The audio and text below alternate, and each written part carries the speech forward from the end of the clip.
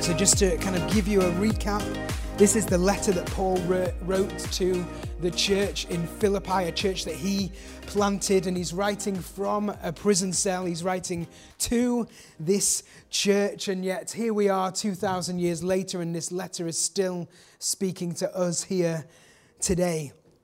And we've looked at a few themes, a few different ideas that kind of come out through this letter, but the primary thought throughout is joy. The primary focus throughout this letter is joy. And I think that the context that Paul is in really just kind of drills that home, because he's not just kind of chilling out. He's in prison, and yet he's writing this letter to the church in Philippi, encouraging them, pushing them towards an attitude of joy. And I just think that context, it makes it so powerful, because there's a weight behind words that come from someone who's been through something. You know, he's in this situation and it's dire and it's horrible, and yet he's writing and speaking into their lives joy. You know, when someone's been betrayed and yet they speak to you about the importance of friendship, there's weight behind that, isn't there? When someone's been hurt and yet they're encouraging you to love deeply, it stirs something up, because there's more weight behind those words when you know that person has been through something. Because when they've gone through something and they've come out of the other side, they've come out with some wisdom that perhaps you and I can take on for our journey of faith. That we can hear from them, we can hear what it is that they've been through and what it is that they're still speaking, and we can take that and apply that to our own personal journeys. And so we've got to ask ourselves, as we look through this letter to the Philippians, how can someone who is in prison, who is under house arrest, encouraging us to rejoice in all things? Because I don't know about you, but I think it's probably quite challenging for him in that moment to be rejoicing in his situation, in his circumstance, and yet that is exactly what he's doing. And so we're asking, what is it that Paul has got? What is it that's inside of Paul that perhaps I need in my life? And that's what we've been looking at over the past few weeks, and we're going to wrap up today. So we're going to read from the final chapter of Philippians, chapter 4, starting at verse 4, running through to verse 13. Turn with me if you've got your Bibles. If not, it'll no doubt appear on the screen. There you go. Chapter 4, verse 4. Rejoice in the Lord always. Again, I say rejoice. Let your reasonableness be known to everyone. The Lord is at hand. Do not be anxious about anything, but in everything by prayer and supplication with thanksgiving, let your requests be made known to God. And the peace of God, which surpasses all understanding, will guard your hearts and your minds in Christ Jesus. Finally, brothers, whatever is true, whatever is honorable, whatever is just, whatever is pure, whatever is lovely, whatever is commendable, if there is any excellence, if there is anything worthy of praise, think about these things. What you have learned and received and heard and seen in me, practice these things, and the God of peace will be with you. I rejoice in the Lord greatly that now at length you have revived your concern for me. You were indeed concerned for me, but you had no opportunity. Not that I am speaking of being in need, for I have learned in whatever situation I am to be content. I know how to be brought low, and I know how to abound. In any and every circumstance, I have learned the secret of facing plenty and hunger, abundance and need. I can do all things through him who strengthens me. And that last verse is one of those just kind of amazing, well-known, much-quoted verses that is often used out of context. I can do all things through Christ who strengthens me. Like rocking up to an exam that you've not studied for. I can do all things through Christ who... No, you should have revised. Jumping out of a plane without a parachute. I can do all things. That is not going to end well. Paul is not saying you can do anything and everything. What he's saying is that God will be with you through it all. That he'll be with you through it all. Now, don't get me wrong, God wants you to see your dreams and your visions fulfilled, and he wants you to live in the fullness of his Spirit alive and working in you. And there are an abundance of verses in Scripture that speak into that, but this is not one of those. This is not one of those. So let's just use our Scripture in context, people. Let's study the Word. Let's understand what it means. Just look at it by looking what's come before, what comes after, and get hold of the context. And the context of this verse is around contentment. It's around contentment. And that's what I want to talk to you about today to close out this series, finding contentment. But before that, let me just tell you, back when I was in school, I wasn't particularly what you would call academic. My school reports always read the same. John has potential. If only he would stop talking. Well, look at me now. But for some reason, and looking back, I've got no idea, when it came to GCSE, I decided to take both French and German. Now, we've been doing French since year 6, so I had a bit of a grasp, on that subject, but that was compulsory. You had to do French in our school at GCSE. German was a choice, and for some reason I chose to also do German, and I'm not really sure why, but the German class was very small. There was like 8 of us in this class, and I attended those classes. I paid some attention in those classes, but there was a clear distinction in the room of the 8 students, of those who had a strong grasp of the German language and those who were perhaps not quite there. And my teacher at the time, Mr. Finney, he did something every year, I found out, because my brother also did German 6-8 years before me. And so he confirmed that this wasn't just a one-off, it was regular. And he gave a name to those students who were slightly underachieving in the class. And he called them the Lesser Brethren.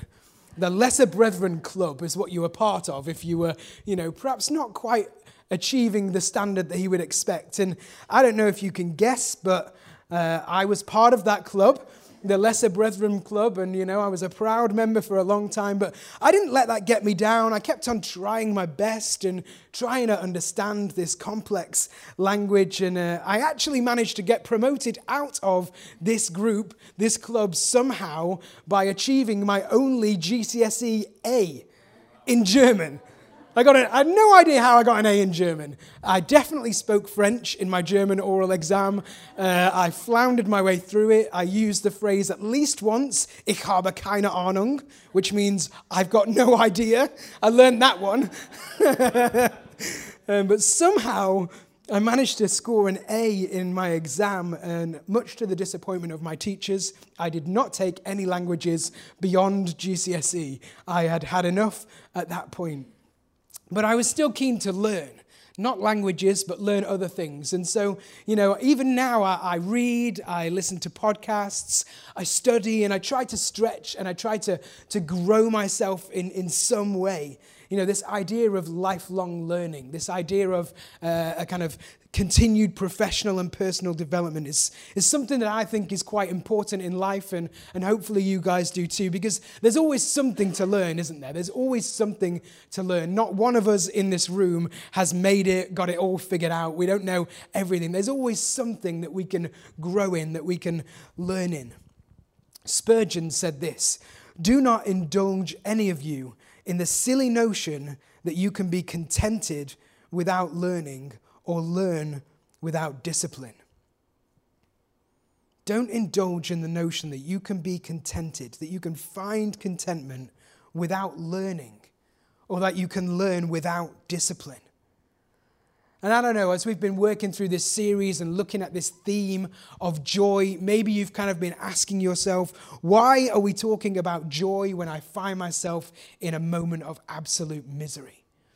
Why is it that we're now talking about this theme of contentment when actually in my personal life I'm struggling to make ends meet? I'm not getting the breakthrough that I want. I'm not seeing those answers to prayer. Why are we talking about this stuff? And I believe it's because we can learn joy. We can learn contentment.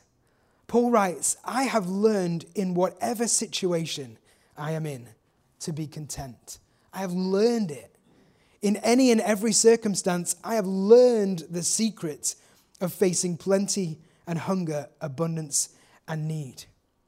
We can all learn to live a life of contentment in all circumstances, in every circumstance, when we have plenty and when we're without. I heard a quote this week as I was prepping for this morning's message. It said, contentment is an inward confidence of God's goodness that produces joy and peace regardless of outward circumstances. Let me read that again. Contentment is an inward confidence of God's goodness that produces joy and peace regardless of outward circumstance. Because our contentment is not based on our current circumstance. It's not based on our current circumstance. And how can we be sure of this? Because the person who we're studying, the person who is writing to us right now, he's not on holiday. He's not sitting on a beach sipping a pina colada. He's locked in prison. He's in house arrest, and yet he's writing this letter to us that's still speaking to us today, encouraging us to joy, encouraging us to peace, encouraging us to learn contentment. I have learned the secret of contentment, and it's inward. It's not outward. It's got nothing to do with how things are going right now.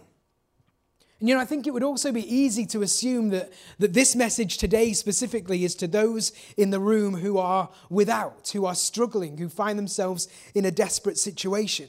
That actually an understanding and a grasp of feeling content is for those who lack. But that's not just the case. It's not just for those who are without. We can assume that those who perhaps aren't happy in their job, well, they just need to be content in that and keep doing their best, and that dream job is just around the corner. Or for those people maybe who find themselves single and, you just need to be content and sit in that as if finding a partner is the be-all and end-all. We kind of put this theme and this idea and this attitude of contentment on those who perhaps are struggling right now, but that's not all it is. It's not just for those people, because rich people can find themselves discontent. I was chatting with a guy just this week, and he owns a business, and he went to this fancy dinner, this black tie do, and he found himself sitting next to a business owner who owns I think he said 50 different businesses in this industry, and each one is turning over like £1 million a year. And so he's a big businessman. He knows what it is to have much. And this guy, he's a Christian, and when he found out you get seated at the table, you don't get to choose. He got seated next to this guy, and everyone was kind of like, good luck there, because this guy's a bit obnoxious. He's got the wealth, he's got the watch, he's got the girl, all of that stuff. And so he kind of carries that with him. And they're like, well, good luck sitting with him. Enjoy your meal. We'll see you later on. And he sits down next to this guy, and he's not really sure what to think or how to act. And he was just like, well, I'll just be myself. I'll just talk to him. And through the flow of the conversation, it came up that he was a Christian. And then this guy next to him was like, oh, well, I went through Alpha. And I was kind of searching for something, because what I recognized that even in all of my wealth, even in all that I have achieved in life, I still feel discontent. I still feel without. I still feel like I've not got everything that I need. And I don't know, I was blown away by hearing this story in the relevance of what I was preaching today. I was like, wow, this is amazing. I'm going to use that one. But it really spoke to me, because we can assume that this idea of contentment is for those who are lacking. But actually, even those who on the outside of things look like they've got everything they could ever want, they can still have an inward feeling of discontent. Your contentment has got nothing to do with how things are going for you right now. It's got nothing to do with your outward appearance or how your life looks to those around you. And so if it's possible to be discontent when things aren't going well, and it's possible to be discontent when things are going great, then also it must mean that we can be content when things are going great. And we also can be content when things are really rubbish. We can apply this to both settings. And so no matter what life looks like for you right now, the psalmist says, and Gary prayed this earlier on this morning, that this is the day the Lord has made. I will rejoice and be glad in it. So in verse 9 of our passage this morning, Paul writes, "What you have learned and received and heard and seen in me, practice these things, and the God of peace will be with you." How do we find contentment? How do we get to a place where we can have this attitude like Paul, who professes to have contentment in all situations? We practice. We practice. Practice makes perfect, they say, don't they? You know, we can talk about this stuff on a Sunday. But if you're not applying this stuff on a Monday, then it's just theory, it's just head knowledge. So we've got to get to a place where we take what we learn and hear on a Sunday and we begin to put it into practice Monday, Tuesday, Wednesday, Thursday, Friday, Saturday, and then come back on Sunday filled with stories of how you've put that into practice. We've got to practice. And so this morning, I'm just going to look at 3 things that we can practice to help us get to and grasp hold of and achieve this attitude of contentment in all circumstances. And the first is this: practice gratitude. Everyone say gratitude. And we talked about this, didn't we, in week 1, because under the kind of the theme, remember what God has already done, because Paul wrote his letter and he began at the very beginning, I thank God every time I remember you. I thank God. He was grateful. He was full of thanksgiving. And then at the very end of this letter, he repeats the theme again. Rejoice in the Lord always. And again, I say, rejoice. It's an attitude. It's a posture of thankfulness. And we need to practice gratitude. We need to practice gratitude. You know, I've shared this before, definitely, but we're getting to the end of the year now, which means that in a few weeks' time, it'll be the beginning of 2023. And in our house, that means we can open up our gratitude jar. Because we've got this jar on the mantelpiece of our dining room filled now to the brim with bits of paper, because we regularly practice gratitude in our house, where we as a family encourage one another to write down things that we are thankful for and put them in the jar. And then at the beginning of next year, we can open it up and look back on all that God has done for us throughout the previous year. And that is something that we put into place because we recognize that perhaps we forget about the small stuff. It's easy to remember the big stuff, but we forget about some of the small stuff. And so what we wanted to do was look back at what had gone before, remember what God had done for us the year before, and be thankful for it. So we can look at it and go, oh, do you remember this? How good was that? How good is God through all these situations? And so I'm super excited for the start of next year when we can do that. But Paul's reminding us again that no matter what the situation, we must rejoice. He said, always rejoice. He doesn't say sometimes rejoice. He doesn't say when you feel like it, rejoice. He doesn't say when you've got enough money in your pocket, then rejoice. He says always rejoice. In every circumstance, rejoice. No matter what it looks like on the outside, rejoice. Be thankful. Practice gratitude. And so this is the principle here, that when we practice gratitude, it protects our contentment.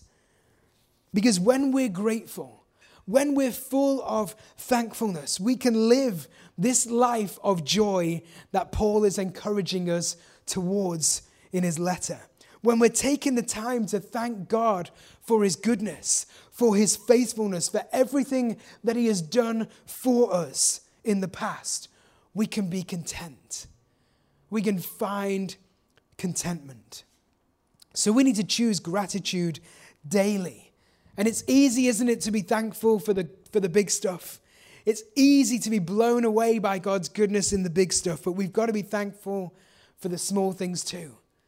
For everything, in every situation, even in the rubbish times, be thankful.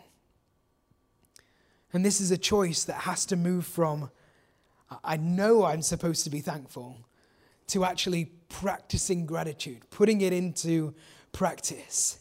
So we need to practice gratitude, and then secondly, we need to practice prayer. Everyone say prayer. Come on. Are you awake this morning? Speaking to myself.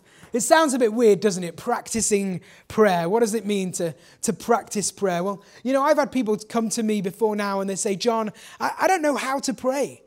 I don't understand what it is that prayer looks like. And so we sit down and we have a conversation, and maybe I'll try and encourage them to open up a little bit and share some of what's going on. And then towards the end of our conversation, I'll say, this is prayer.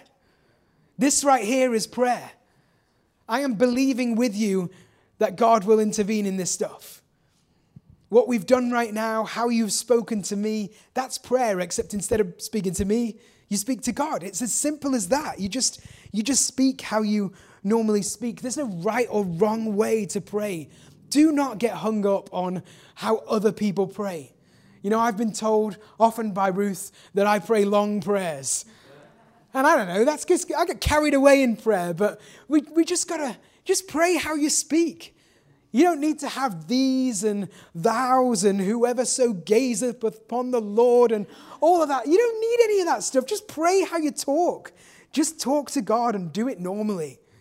He's not looking for fancy words. He's not looking for long prayers. If all you need to say is help, that's fine. But if you want to spend hours in prayer, that's fine too. This is whatever's comfortable. Just make sure that you're practicing prayer. In verse 6, Paul writes, the Lord is at hand. He's close. He's right there. Do not be anxious about anything, but in everything, by prayer and supplication with thanksgiving, let your requests be made known to God. The Passion Translation puts it this way. Don't be pulled in different directions or worried about a thing. Be saturated in prayer throughout each day, offering your faith-filled requests before God with overflowing gratitude. Tell him every detail of your life. I love that. Saturated in prayer every day. What a vision that is. What a picture that is. And where does it say our prayers come from? An overflow of gratitude. These two things go hand in hand, gratitude and prayer. And we've got to practice them both. We need to practice prayer. We need to prioritize prayer. Some of us need to hear that this morning. We've got to prioritize prayer in all things, in the good and in the bad. And I find a good indicator of how our prayer life is in the challenging times when the rubber hits the road, when the challenges come. What is your first response? What is your first response when something happens that stops you in your tracks and causes you to kind of get a bit, I don't know what's going on right now? Is your first response to worry, to panic, to be a little bit anxious about it? Is your first response to roll up your sleeves and try to figure out a way to get through this thing on your own? Is your first response to phone a friend and draft in some help to get you through this situation that has cropped up? What is your first response? Are you doing all of those things and then getting to a point where you've worn out all other options and then you get on your knees and begin to pray, God, I can't do it. I've tried all of these things. Now I need your help. Is that how you're responding to situations? Perhaps some of us this morning need to hear this principle of practicing prayer, and we need to shift from the knowledge of, I know that the first thing I should do is pray. I know that that's what I should be doing first, to actually doing it first. Because it's easy, and I know I do it myself, when something happens to I just need to try and figure out how to get through this. Our first response should always be to pray. Always. And that's not to say that you then can't think about how you can get through the situation, or then you can't draft in some help from friends. But first, before any of that stuff, you've got to pray. You've got to practice prayer. And so we've got to practice gratitude, we've got to practice prayer, and finally, and this fits in so perfectly with our candles this morning, we've got to practice peace. Everyone say peace. That's better. Verse 6 and 7 says this: "The Lord is at hand. Do not be anxious about anything, but in everything by prayer and supplication with thanksgiving, let your requests be made known to God, and the peace of God, which surpasses all understanding, will guard your hearts and your minds in Christ."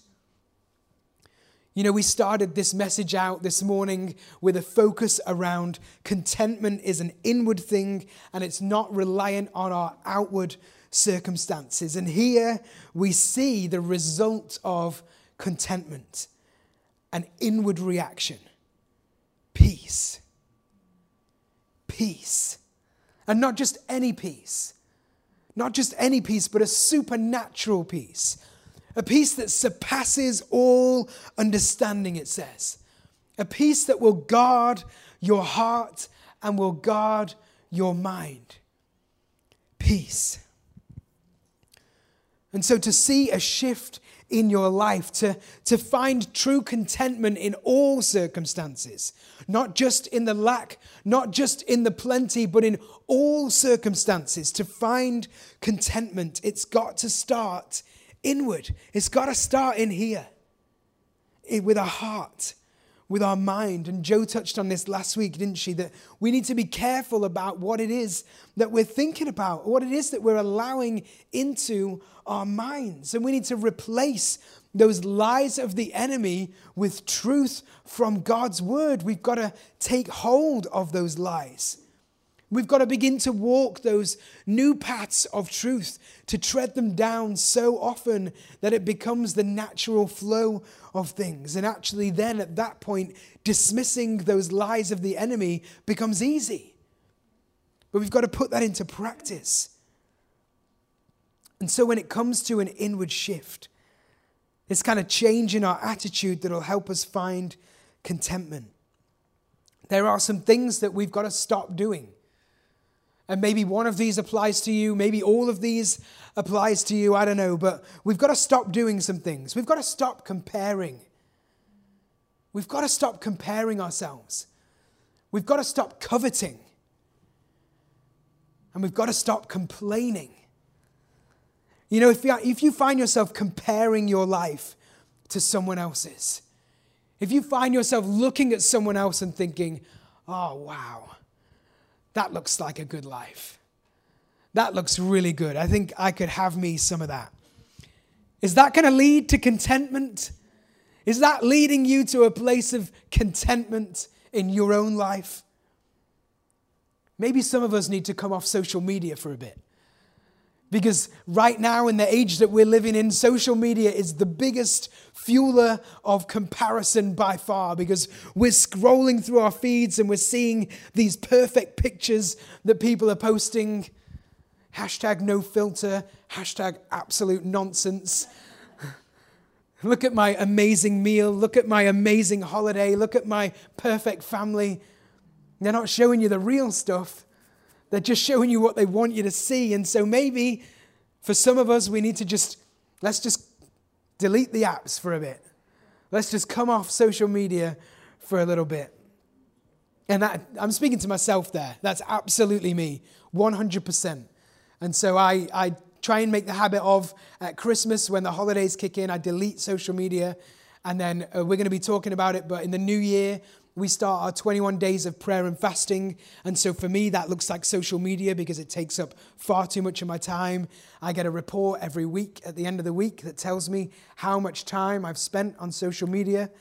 4 hours a day? No, surely not. I don't know. It's far too much. Screen time a day, okay. But if I looked at the detail of social media, it would definitely not be good reading. So for me, that's what I will be fasting from the start of the Christmas holidays to the end of January. So you be thinking about now, I'm giving you some advance notice from like the second week of January, 21 days of prayer and fasting for the church, for our community. Think about what you need to fast. Maybe it's social media to eradicate this thing of comparison. Maybe it's coveting. When we want what someone else has, and they're a little bit similar, they go a little bit hand in hand, but we can look at people and think, oh, they've got the latest phone. I really want the latest phone. Or they've got this amazing car. Oh, I'd love that for myself. Or my brother's currently on holiday, on honeymoon in the Dominican Republic, posting these sickening pictures. It's horrible. It looks terrible. Definitely don't want to be there. But, we can covet stuff like that. We can look at that and go, oh, I could have some of that for myself right now, especially feeling this cold. We've got to be careful, because when we go down the road of wanting what someone else has, it is leading you in the opposite direction of contentment. You're never going to realize contentment if you're looking at what other people have got and wanting it for yourself and complaining. Oh, we love a good moan. We love a good moan, don't we? And we've talked about this already this year, but we love to complain. I'm not happy. That's not fair. Why do they always do this? Why does it always happen to me? Whatever it is, but that doesn't sound like contentment to me. I don't know about you, but that does not sound like contentment to me. And actually, these three things, they don't come from a place of peace. They don't come from a place of peace. The definition of peace is freedom from disturbance. But all of these three things, comparison, coveting, complaining, they all come from disturbance and disruption in our life. Every single one of them. And they're all leading us away from contentment. And so we need to switch off these things, whatever it is that is causing us to compare, to covet, to complain. Whatever it is that's leading us down those paths, we need to switch off from those. We need to turn right around and begin to go in the opposite direction, because instead, we need to practice peace. We need to practice peace. And biblical peace can be defined in three ways: peace with God, peace of God, and peace with others. So peace with God. And Ruth talked about this when we looked at the Advent candles. It's the reassurance that we receive through faith. Having a peace with God. It's the kind of peace that comes from trusting that God will provide for us, that we trust that God will care for us, that we trust that no matter what we say and no matter what we do, God will love us anyway.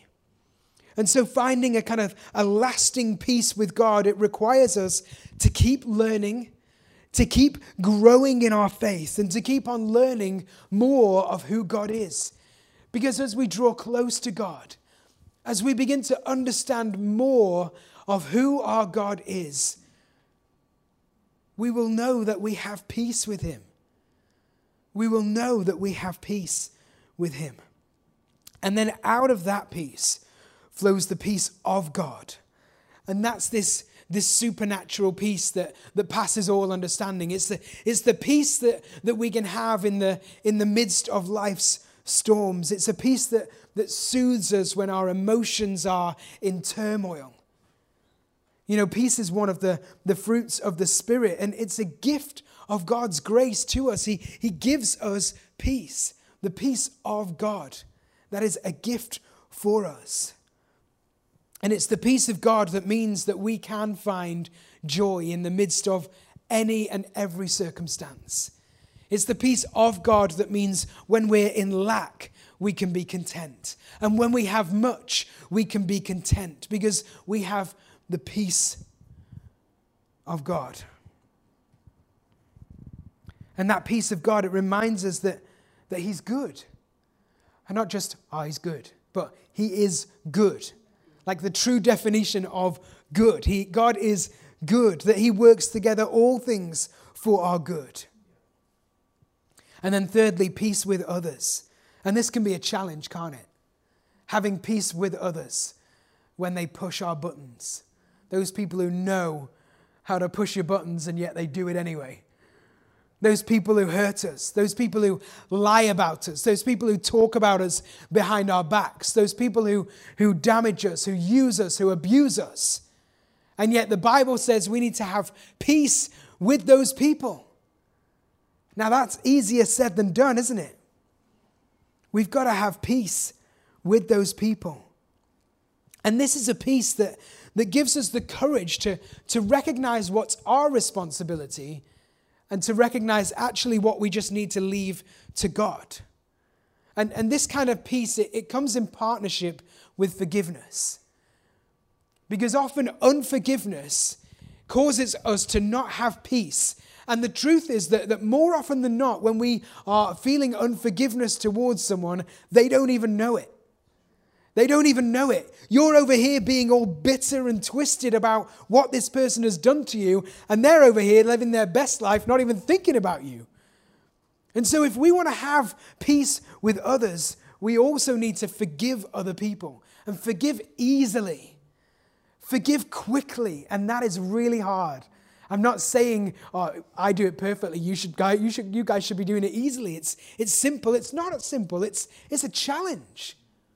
It's a challenge. But in order to have peace, we need to practice peace. And that's what this means. Practicing peace means that when someone has hurt you deeply, that you practice peace by forgiving them quickly, so that you can have peace with other people, so that you can feel that peace of God. It takes practice. It takes effort. It's not always easy. So we need to practice gratitude. We need to practice prayer, and we need to practice peace. And all of these things, when we begin to put them into practice, they point us in one direction, the direction of Jesus Christ. They point us and lead us towards Jesus, the only source of our contentment. The only source of our contentment. In Jeremiah 17 it says, "Blessed are those who trust in the Lord and have made the Lord their hope and confidence. They are like trees planted along a riverbank with roots that reach deep into the water. Such trees are not bothered by the heat or worried by long months of drought. Their leaves stay green and they never stop producing fruit." When we are planted in Jesus, there is no need to fear. There's no need to doubt. There's no need to be worried or anxious. If we stay connected to the source, the truth is that we'll have everything that we need to feel content in every situation. And the seasons may change. The seasons may change, but that passage says the leaves are always green. The leaves are always green, no matter what the season. Being planted in Jesus means we'll always have joy no matter what the circumstance. Because when we're connected to the source, His provision, His joy, His love for us, it never runs out. It never runs out. So if our roots are going deep enough, we can continue to draw from Him the strength we need, the joy we need, the peace we need. We can just continue to draw from Him, and that river will never run dry. We can keep on soaking it up, keep on drawing it up whenever it is that we need it. John 15 says this, and we know it well: "Remain in me and I will remain in you, for a branch cannot produce fruit if it is severed from the vine. You cannot be fruitful unless you remain in me. I am the vine, you are the branches. Those who remain in me and I in them will produce much fruit. For apart from me, you can do nothing." We can't produce joy by ourselves. We can't find peace on our own. We can't achieve this attitude of contentment by ourselves. And we're not expected to. We're not expected to. God says, stay connected to the source. Abide in me. And then you will produce much fruit. That fruit of the Spirit, love, joy that we've been talking about, peace that we've been talking about, patience, kindness, goodness, gentleness, faithfulness, self-control. If we remain in the source, if we remain connected to the vine that is Jesus, we will produce much fruit. Much fruit. So we need to stay connected. We need to stay connected. Don't run away when times get tough. Don't turn your back on God like you don't need him because things are going great. We need to stay in his presence. We need to remain in his presence because in his presence, it says, there is fullness of joy. There's fullness of joy. And we need to stay surrounded by our brothers and sisters in Christ. Don't ever think that you and God is enough. Your relationship with God is of paramount importance. But the Bible is quite clear. We have to be around other people as well. We have to be surrounded by our brothers and sisters in Christ. We have to be in community. Otherwise, we won't get through it. If things are going great, stay connected. Stay connected. If things seem harder than they have ever been before, stay connected.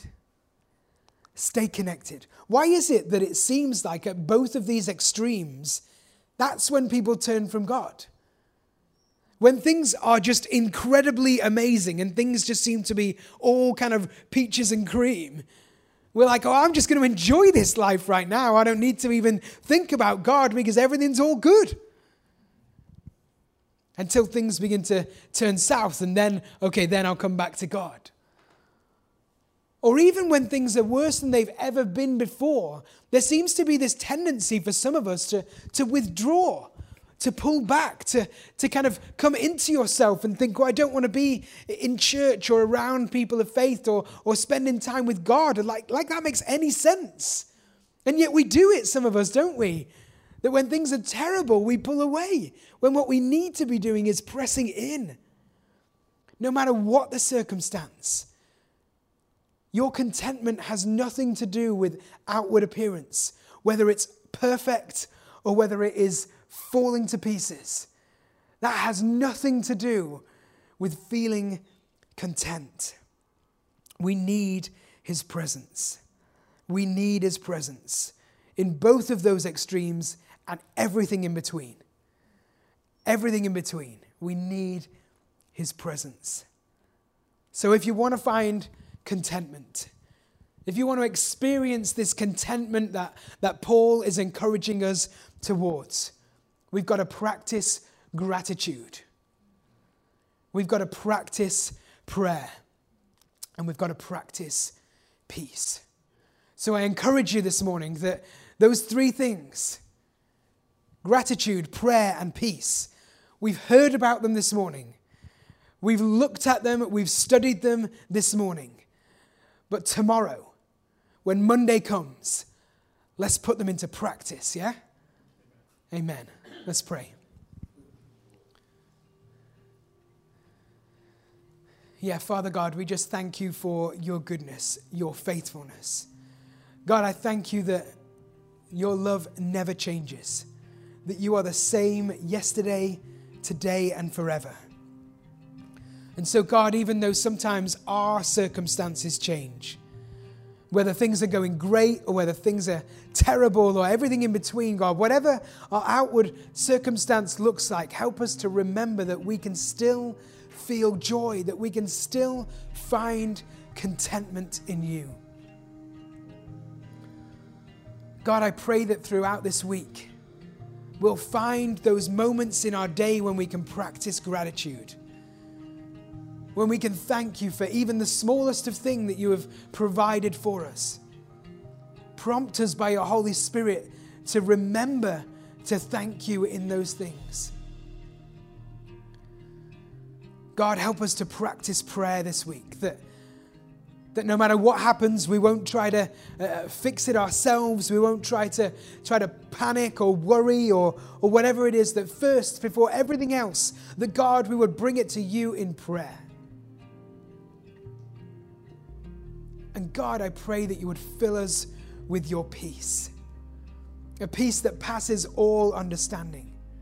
A peace that guards our hearts and our minds as we go into the world and out of the safety of these four walls. That God, where there are attacks of the enemy trying to get into our hearts, trying to shift the thought patterns of our mind, that the peace that you provide for us would protect us in those moments. God, I thank you for your peace. I thank you that you are the Prince of Peace. And to help us to practice that as well this week. God, I pray that in everything we would draw close to you. That we would draw close to you, that we would spend our time in your presence. It's so great to be here on a Sunday morning surrounded by our brothers and sisters, fellow followers of Christ, to worship you corporately, to hear from your word. But God, I pray that as we go out into this world, as we step out into our Monday, whatever that looks like, that we would surround ourselves with your presence. That we would ground ourselves in your presence. And that out of that would flow an attitude of gratitude, of prayer, of peace. In Jesus' name.